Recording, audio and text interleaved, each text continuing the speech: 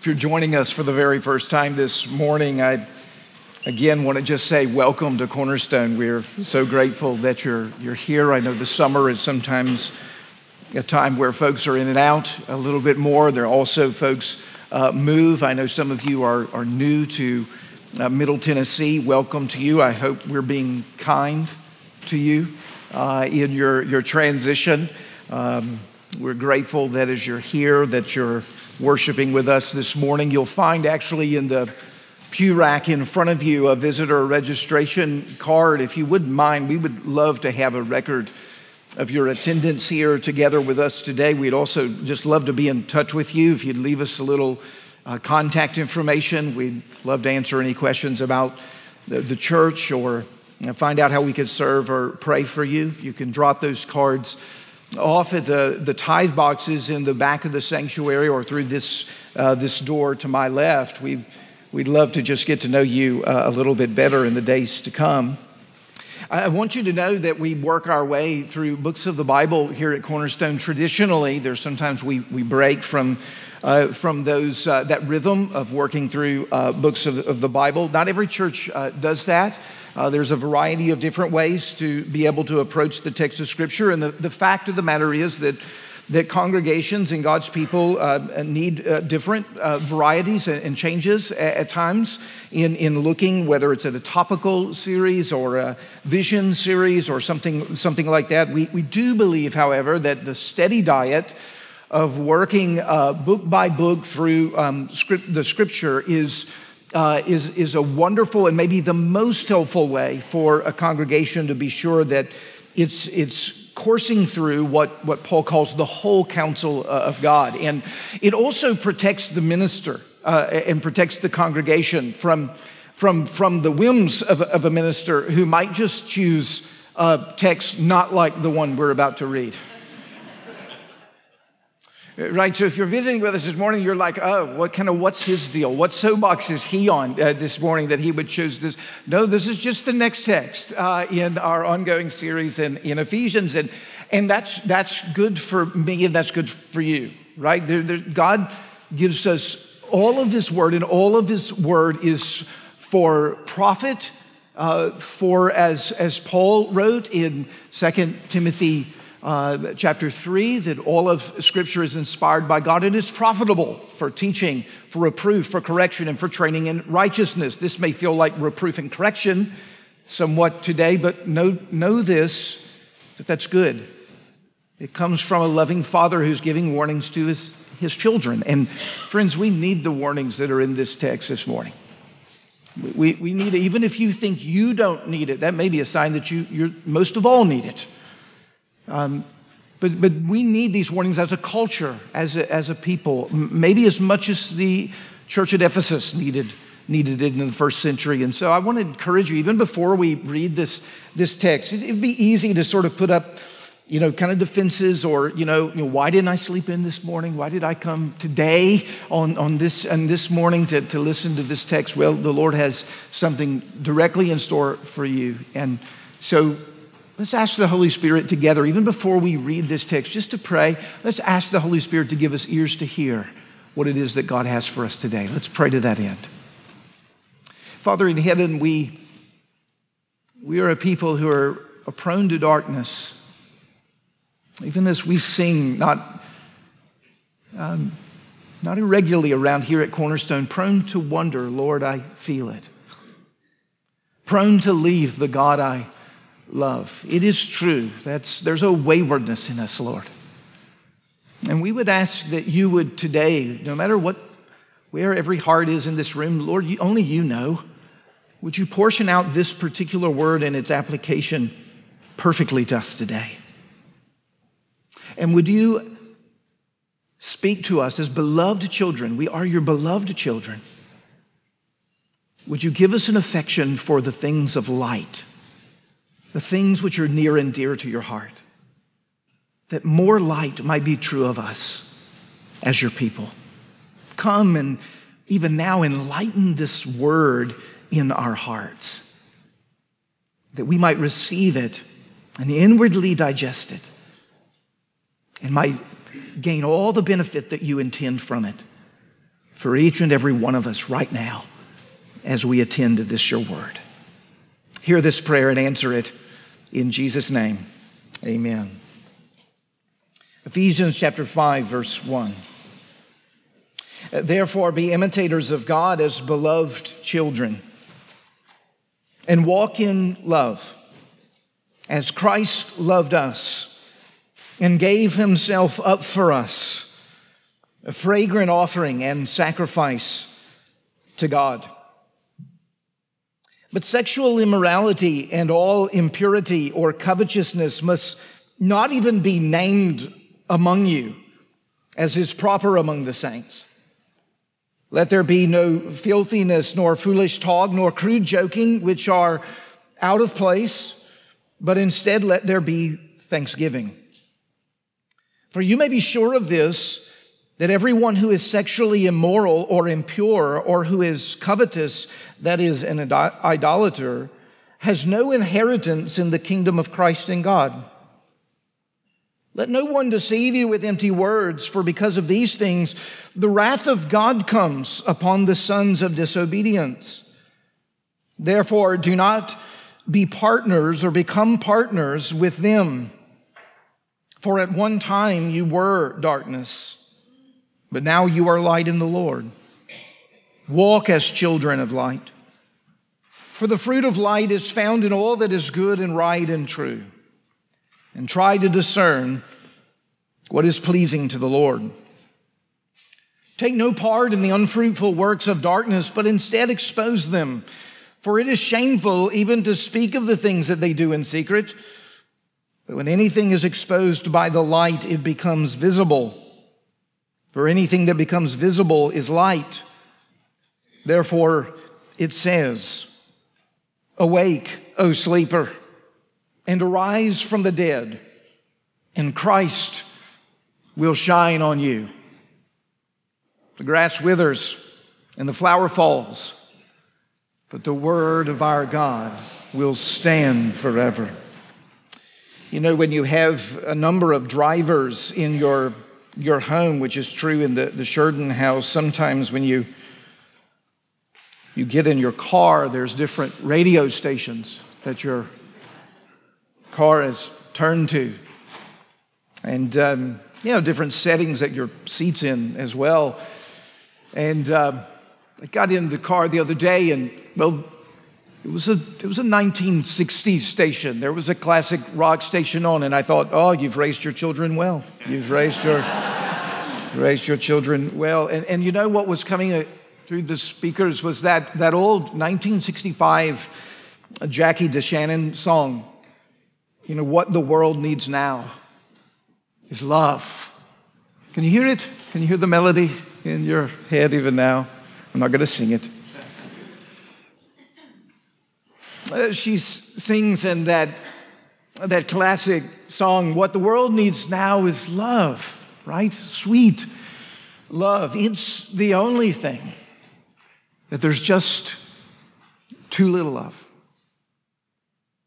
Now, I can agree with Jackie DeShannon in that regard. There's certainly too little of love, shall we say, in the world today. We might say probably at any point in human history post the fall. But not knowing exactly what Jackie DeShannon had in mind when she was mentioning love makes the theologian in me want to ask her to define her terms a little bit, because love, as you know, in our own day and time can mean, well, just about anything. You remember in the 1970s film Love Story, which of course was a novel before it was a film. You'll remember that, well, often rebutted line, but often quoted line, that love means never having to say you're sorry. Oh, I hope not. Oh, I hope not. And we're all sunk if that's the case, friends. Love means never having to say you're sorry. Is that what we mean by love?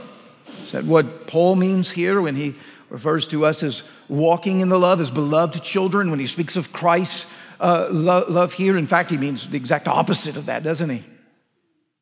Or maybe it's love as is surmised by many of us today, culturally speaking, that love means accepting me for who it is that I am. It means of approving of all that I decide to do, whatever it is that my internal self relays or desires, defines and identifies me to be, for you to accept me on the terms that I determine. That's what true love would be. I hope not. When we look at the Bible, we don't see either one of those definitions, which of course are in some ways complimentary, right? Love means never having to say you're sorry. It means that you would do nothing wrong as if to hurt someone, and you would just perfectly care for them. Oh boy. Or that you'd never have to correct someone. Just accept me for who it is that I am. Whatever it is that I decide to do. Now, Jesus says over and over, doesn't he, in the Gospels, if you love me, you'll keep my commandments. One of the great evidences of love is a life of commandment keeping, a life where the instructions and the commands of God are to us pathways of love, boundary markers for flourishing, for growth, for the right kind of change. And that's really, in many ways, what Paul is building on here at this point in Ephesians chapter 5. He's not using the same words as Jesus, but notice how this whole section, we haven't read all of it yet. We'll look at verses 15 through 21 at the next week together. But the whole section is pulled together with the metaphor of walking. Notice there in verse 2, we're called to walk in love. Did you notice in verse 8? He pulls it back in, but he doesn't say love this time. He says, walk in light. If you've got your Bibles open, you might even glance at verse 15, and you'll notice that he uses walk in wisdom. Walk in love, walk in light, walk in wisdom. Now, these are not three different paths to walk. They're all one particular path, but they're dimensions of the path. They're elements of what does it mean to walk in the love that is ours in Christ. And to walk in the love that is ours in Christ means that we're a people of the light. It means that we walk in the light. It means that we walk in the wisdom of God. Now, because Paul is using the metaphor of walk here, I want to use the metaphor of walk with you, and I want to look at this text in just two ways this morning. I want you to see with me the path of darkness, where it begins and where it ends. Because Paul is issuing to us a warning in this text. And then I want you to see the path of light, where it begins and where it ends, because Paul is inviting us into the delights, into pleasures, the pleasures of God's love as we walk in the light together. So we're going to start with this path in darkness because Paul spends, a lot of his time here. In fact, you'll notice as he talks about this path of darkness, he uses a test case. We might say that he chose, by looking at Ephesus, what would be one particular sin area that the people of Ephesus might need particular instruction in, might need particular guidance in. And the sin area almost as a test case that you could use in almost any area of sin as we look down this path of darkness is the sin area of sexual immorality. It was a major emphasis in this section of Ephesians, and as we'll see even a little bit later as he speaks with wives and with husbands, is because it was undoubtedly a struggle in Ephesus and in the church at Ephesus. You know, in the way that Nashville is known for music, right? We call it Music City, and really in many ways, if you go downtown Nashville, it'd be hard to mistake the fact that the culture of Nashville is shaped and formed and it reverberates with music. And Ephesus, in many ways, was a culture that was shaped by the temple of Artemis, the goddess of fertility, which practices informed so much of the culture in Ephesus had to do directly with illicit sexual behavior that would be connected to the worship of Artemis, this fertility god. It would have been, so to speak, in the air of Ephesus. And so when Paul calls them to walk in love, what does he have to do? He pivots here in verse 3 and he says, I want you to know what love is not. It's not what the world is going to say is love. I want to distinguish for you, the Apostle Paul is saying, the difference between the light of God's love and the darkness of man's lust. That's really what he's going to do in this text.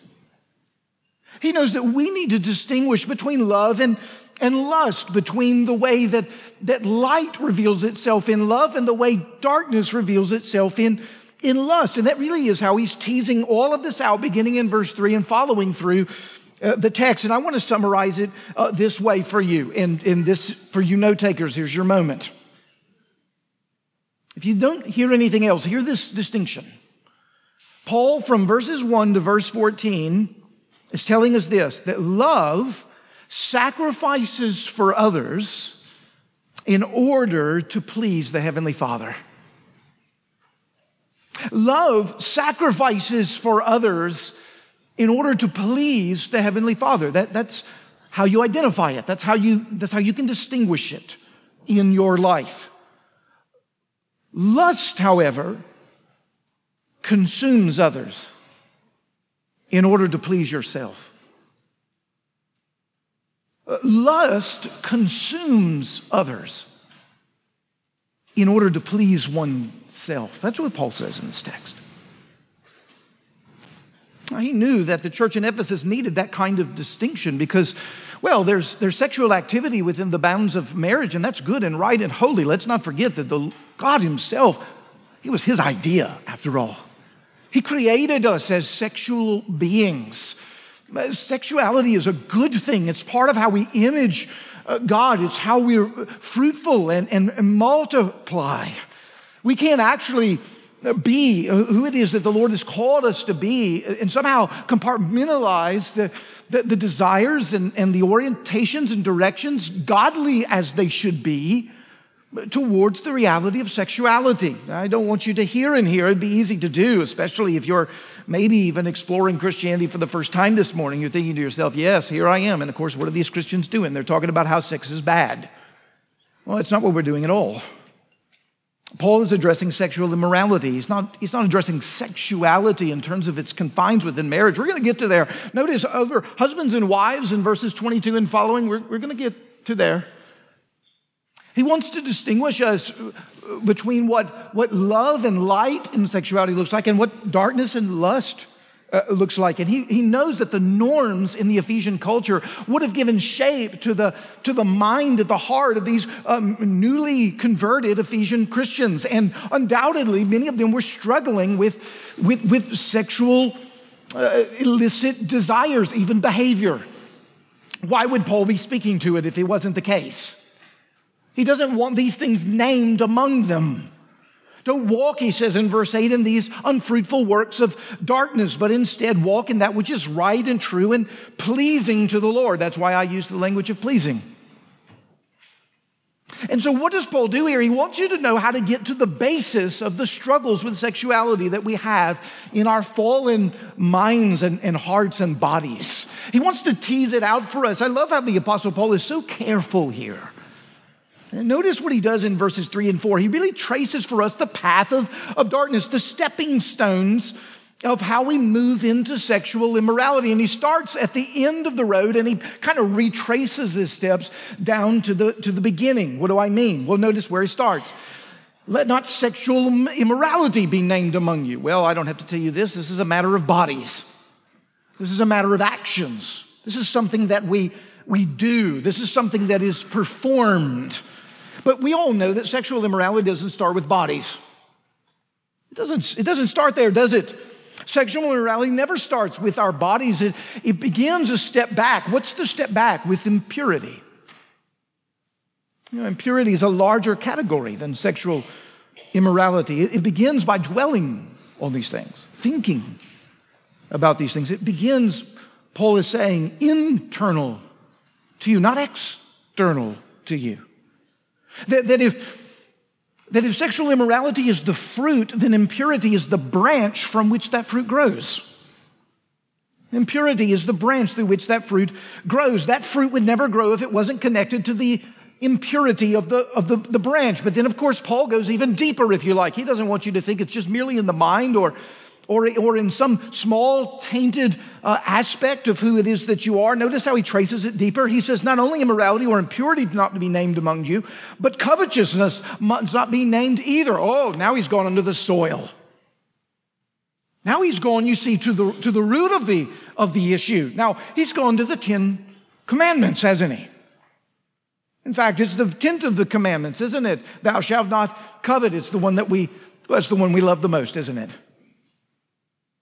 Oh no, it's never the one we love the most. Paul even tells us that he was doing okay with the commandments till he got to number 10. He mentions in Romans. But then when I read, thou shalt not covet, I then went, oh no. I saw it everywhere in my life. Why is the 10th commandment mentioned here? Well, the 10th commandment is in some sense unique among the commandments. Why do I say that? Well, murder is something you can actually see and know if it's happened. Stealing, right? Lying can be found out. Disobedience to parents, I can vouch to that. It can be seen. It can be, you can witness it. All of the others have demonstration to them. And then it's like Moses gets to the end. Of course, he's following along with God's revelation. He gets to the end and he says, oh yeah, by the way, thou shalt not covet. And you go, oh boy, I've got to rethink the whole list now. You mean that the commandments are not just a matter of behavior, they're a matter of desire. They're a matter of my heart. That's exactly what Paul is saying here. Before sexual immorality ever happens, there's been an impurity of mind. There's been a covetousness of heart. In fact, some argue that Paul is talking about two different subjects here, and it's possible he could be talking about greed. Some of your translations may actually say greed. It could be material possessions that he's speaking of here. But I think if you're looking at the train of thought here, I side with the scholars who suggest that he's actually tracing this one particular sin to its root. And he's not speaking so much about materialism as he speaks of coveting, but he's speaking about coveting someone else's body. Right? Isn't that where it starts, isn't it? Isn't that what lust is? It's coveting someone else's body. Well, and you say to yourself, well, isn't that going a little far? I don't think so. I think that's what Moses said. Exodus 20, verse 17, you shall not covet your neighbor's house. You shall not covet your neighbor's wife or his maidservant or his manservant. Sounds familiar to what Jesus' words were, doesn't it, in Matthew chapter 5? You've heard it said that you shall not commit adultery, but I say to you that everyone who looks at a woman with covetousness, with lustful intent, has already committed adultery with her in his heart.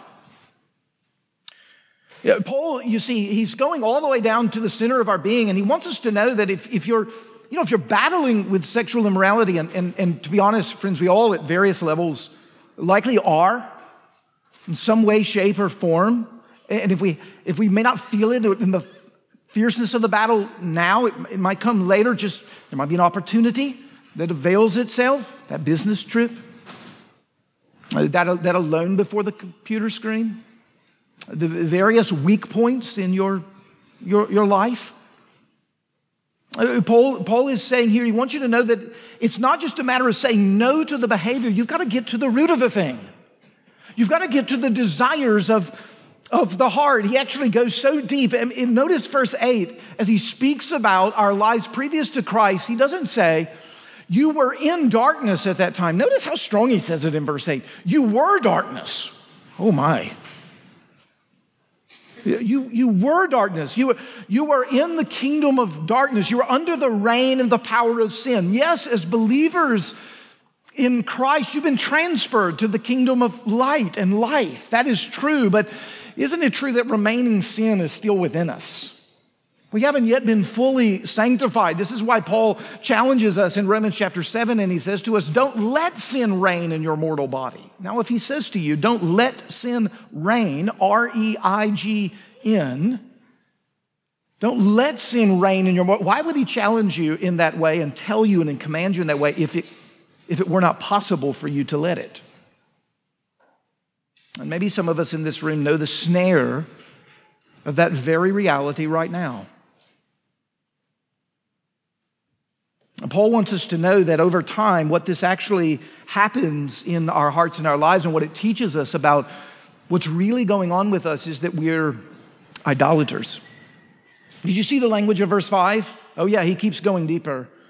For you may be sure of this, that everyone who is sexually immoral or impure, who is covetous, which is idolatry. Well, look at what he did. He went to commandment 1.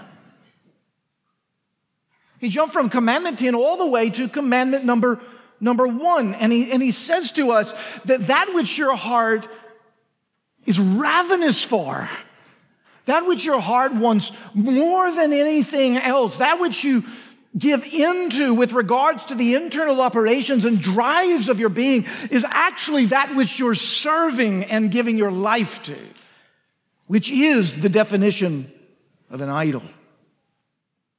It's the definition of an idol, which is idolatry. Now, that would have rung, of course, in the Ephesian church mind very well. I mean, probably within eyeshot was the vision of the temple of Artemis, one of the great 7 wonders of the world.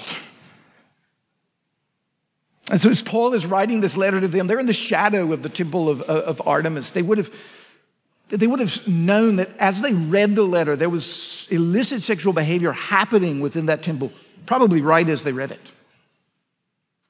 And this would have been the norms of their culture. This would have been part of the pressures of their culture, which is why the more things change, the more they stay the same. We don't have the Temple of Artemis to dot the landscape in Nashville. But we're fools to think that we're not serving the God of sex in our day and time. Friends, we're fools if we think that. We're fools to think that it's not impacting us. It's not desensitizing us. Do you notice here that Paul doesn't say, don't commit sexual immorality, let it not be named among you. That's powerful. That's strong. The language could be, don't let there be a hint of. Don't let there be a hint of this. You know, one of the kindnesses of our God, isn't it, that He issues to us warnings. He issues to us these kind of direct instructions. You don't want someone pandering to you, do you? You don't want a people-pleasing God, someone who's just going to tell you the things that you want, do you? You want a God who's going to speak to you in a way that's good for you, out of love for you, don't you? Do you want a parent who's just going to say, children, whatever it is you want to do that? Oh, God save us from those kind of parents. God save us from those kind of parents. Children don't by default, go in the right direction. We've made this note a couple of times. Have you ever noticed that you don't have to train your children to sin? That it sort of comes with the territory? But you do have to train them in righteousness? Have you noticed this? It's because you were darkness. There's a remaining sin. There's an inclination of the soul. That the work of the Holy Spirit is beginning to bring more of light. And how does the Lord do that? Well, He does that through His means of grace, through the power of the Holy Spirit. He uses parents, disciplers. He uses the church as a means to accomplish that. He wants us to know, friends, that if we mess with sexual immorality and impurity and covetousness and idolatry, that it has consequences. He doesn't just want us to know where it begins and the path that we walk. He wants us to know actually the end of it. Would you look at verse 5 and verse 6 in our text? Notice what he says. For you may be sure of this, that everyone who is sexually immoral or impure or who is covetous, that is an idolater, has no inheritance in the kingdom of Christ and God. You would sort of like him not to say it that firmly, wouldn't you? Makes you shiver just a little bit. Verse 6, let no one deceive you of empty words. For because of these things, the wrath of God comes upon the sons of disobedience.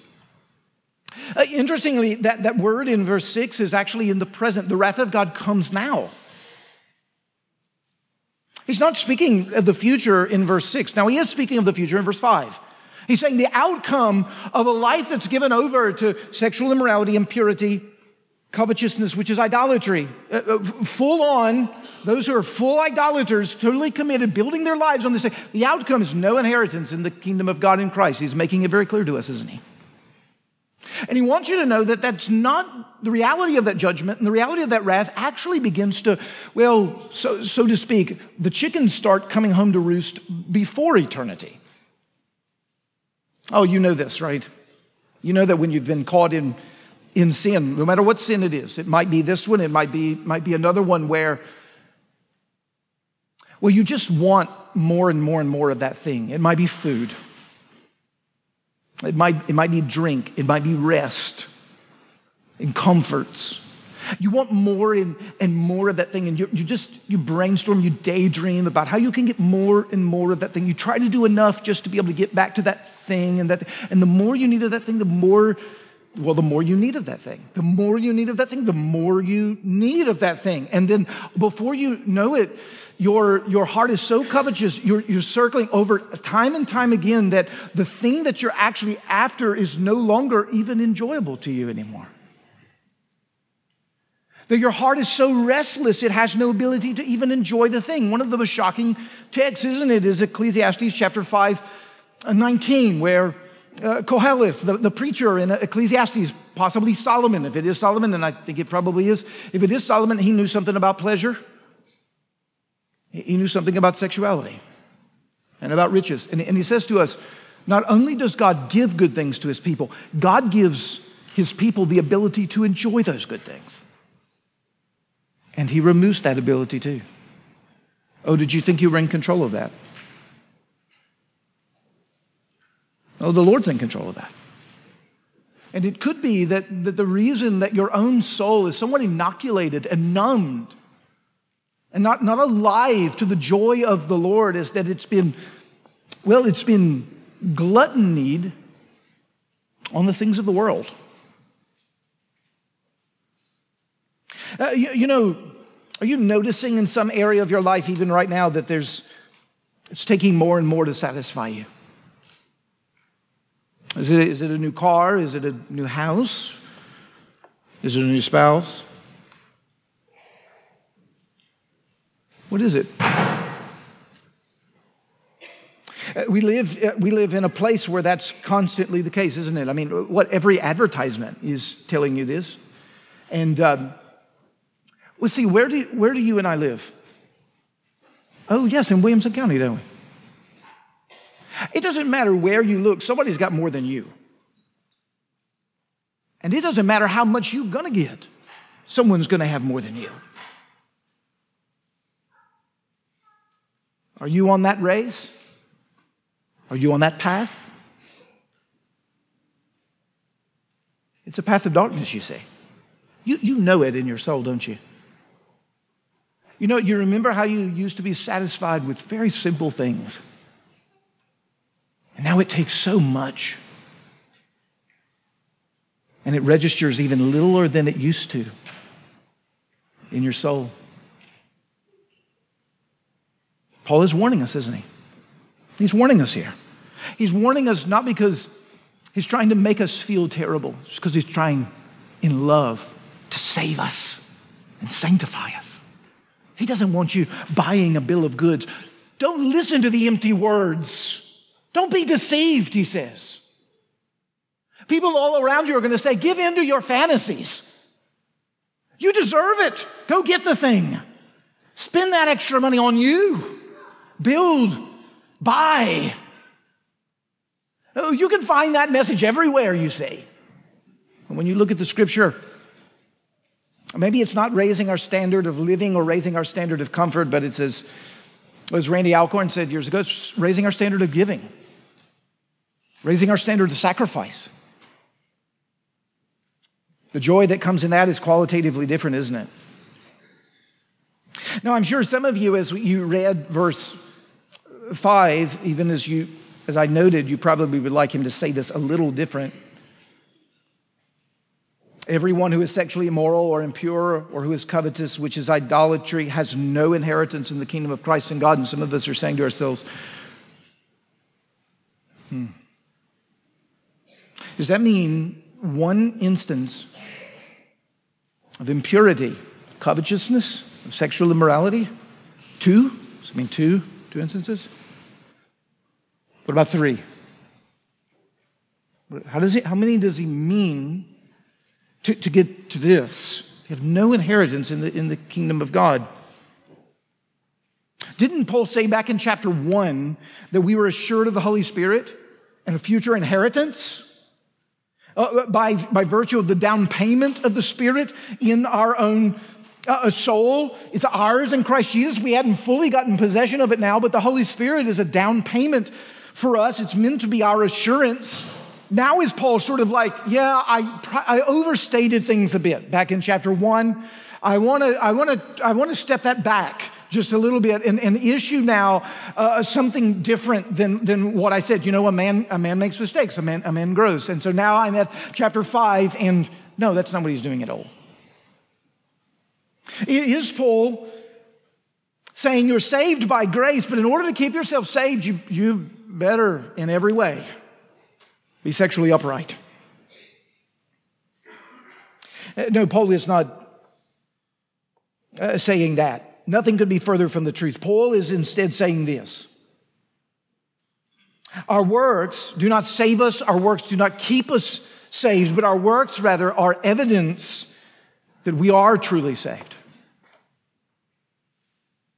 Our works are evidence. They're the manifestation. They're the fruit in that part of the language of the text. They're the fruit that we have a real and vital relationship with the Lord Jesus Christ. It's not a stumble. It's not a sin here and there, and even for a season of time where we're giving in to the matters of worldliness, to the things of the world. It's not a quota or a quotient that he's looking at. It's a life of repentance he's calling us into. He's asking you today to register in your own soul. Are you even grieved by these things? Do you want these things to change? Are you saying no? Are you putting in whatever parameters are needed to help you say no? Are you putting forth the effort in sanctification? It's going to require work. Yes. I know God must do it. We said that last week. We spent a long time on it last week. We must work out our salvation with fear and trembling, right? That's our responsibility. It's God who works in us, both to will and to work for his good pleasure.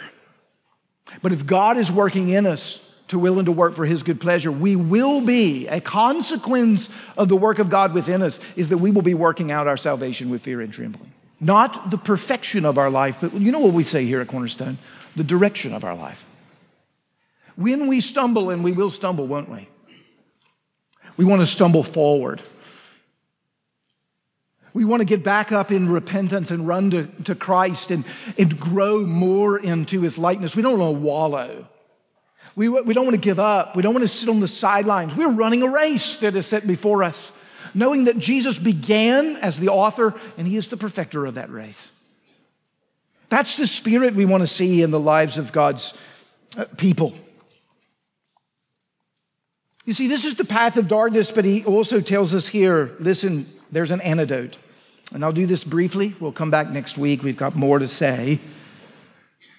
And I want to start just with this, the beginning place of the path of light. Did you catch this in verse 4? Instead of filthy, foolish talk and crude joking, isn't that how often impurity and sexual immorality begin? The water cooler talk. Right? The gym talk. The girls' weekend talk, right? It starts by joking and laughing about sacred things, good things, godly things, and opening up a path to get your mind thinking impure. Isn't that often I go, instead of all of that, let those things not be named among you. He says, what does he say? Let there be thanksgiving. Let me ask you something. Has someone ever committed sexual immorality full of thanksgiving for their spouse? Fully content in the wife of their youth? What's Paul doing here? Well, he's addressing the covetous heart. He's addressing the idolatrous heart. Do you know how radically different the world looks when you're thankful? You know that when you get up in the morning and you're always like, oh, I need more money, I need more time, I need more control, I need more X, Y, and Z. And your blood pressure just keeps going up, and you're after all these things. You're running all day long in these things, right? You know that feeling. And then you know what it's like to have your feet hit the ground and you say, Lord, thank you for life. You gave me another day. It's a gift from your hand. You're drinking your coffee. Lord, this is amazing. Lord, the fact that you would create a holy being called coffee, and it would have properties of helping me wake up in the morning and go about my day, that my family won't hate me for being grumpy. And this is just a great kindness of you, right? Rather than saying, oh, you mean it's not gourmet, it's Folgers? Good grief. Right? Right? That's a different heart, isn't it? That's a really different heart. What is Paul doing? He's saying, all of this is rerouted when we're thankful. The path of light begins with thanksgiving. The light grows with path of thanksgiving. Do you just find that the world is brighter when you're thankful? The world is lighter. The loads are lighter when you're thankful. It just sort of diffuses throughout your life and exposes all the aspects of darkness, and it actually becomes, I think what Paul is saying here, a real witness for Christ in the world. Do you know that one of the, I think two of the ways that we could probably be a living witness for Christ in our own day and time is through our commitment to sexual purity as God's people in our own day and time, and a commitment to be thankful. There are probably two things that this world is lacking in spades, isn't it? And those commitments, you know where they come from? Well, they come from Christ. That's where they come from. You know, you're not just going to drum those things up, are you? You know, some of us are going to try. Some of us in our flesh are going to try. But no, those come actually when Christ shines on you. Did you see how this text ended? He says, awake, O sleeper. You see, some of us are inoculated. Some of us have been lulled to sleep in our worldliness. He says, awake, O sleeper. I want Christ to shine on you. I want the beauty and the brightness of the light of Christ. I am the light of the world, Jesus says. I want it to shine on you. When people see you sitting on a hill that can't be hidden, that they might see your good works and glorify God as in heaven. I want them to see you. I want you to bear witness for me in the world. Discern what is pleasing to me, that which is good and right and true. Walk in love and in light. That's what I call you to. Because Jesus, your Savior, He took on all of those works of darkness on the cross for you. He's nailed them to the cross. You bear them no more. Praise the Lord. Praise the Lord. He nailed them to the cross. They're no more. He rose again from the dead. Let him rise. He's overcome sin and death. His Spirit that raised him from the dead is in you. Walk as children of the light. Walk as children of the light. As your Savior, the Lord Jesus, is the Savior of the light. Cornerstone, I pray that in days to come we'll learn even more deeply how the work of this light and this life makes a difference not only in our unity as a congregation, our growth as a congregation, but on what it means to be witness bearers of the light in the world all around us. Jesus has set you apart for life right now in this generation. He has a calling on your life. He has gifted you and equipped you. He's given you His Spirit. You have all that you need. Every blessing of the heavenly places is yours in Christ Jesus. Let's walk in the light of Christ together and let Him bear his beautiful fruit in and through us. Father in heaven, we pray for that reality to be true today, increasingly in the life of Cornerstone Presbyterian Church. We know the way that this is to be answered in our lives is completely and wholly up to you. We can't control outcomes, but we can commit to holiness and righteousness and leave the fruit to be born through the power of your Spirit. Would you, Lord, even today, on those in the midst of this service who are trapped and ensnared in sexual addiction, impurity, and covetousness at every level, those of us who are hardened in idolatry and we don't even know it, we've never known the love of Christ and the light that comes in him, Lord, today might it be the day of salvation. But Lord, for those who have lost their way and continue to push forward lost, stop them in their tracks right now. And Jesus, rise and shine on them and steer them back to the narrow way that is you, the way that is life and light. Let them know your love. You're not here to shame them into obedience. You're here to love them into obedience because you love them and you know what they've been made for and the end for which you have purchased them. Lord Jesus, come and do this work by your Spirit, we pray. We are needy of you. We pray this in Christ's name. Amen. Let's stand and sing.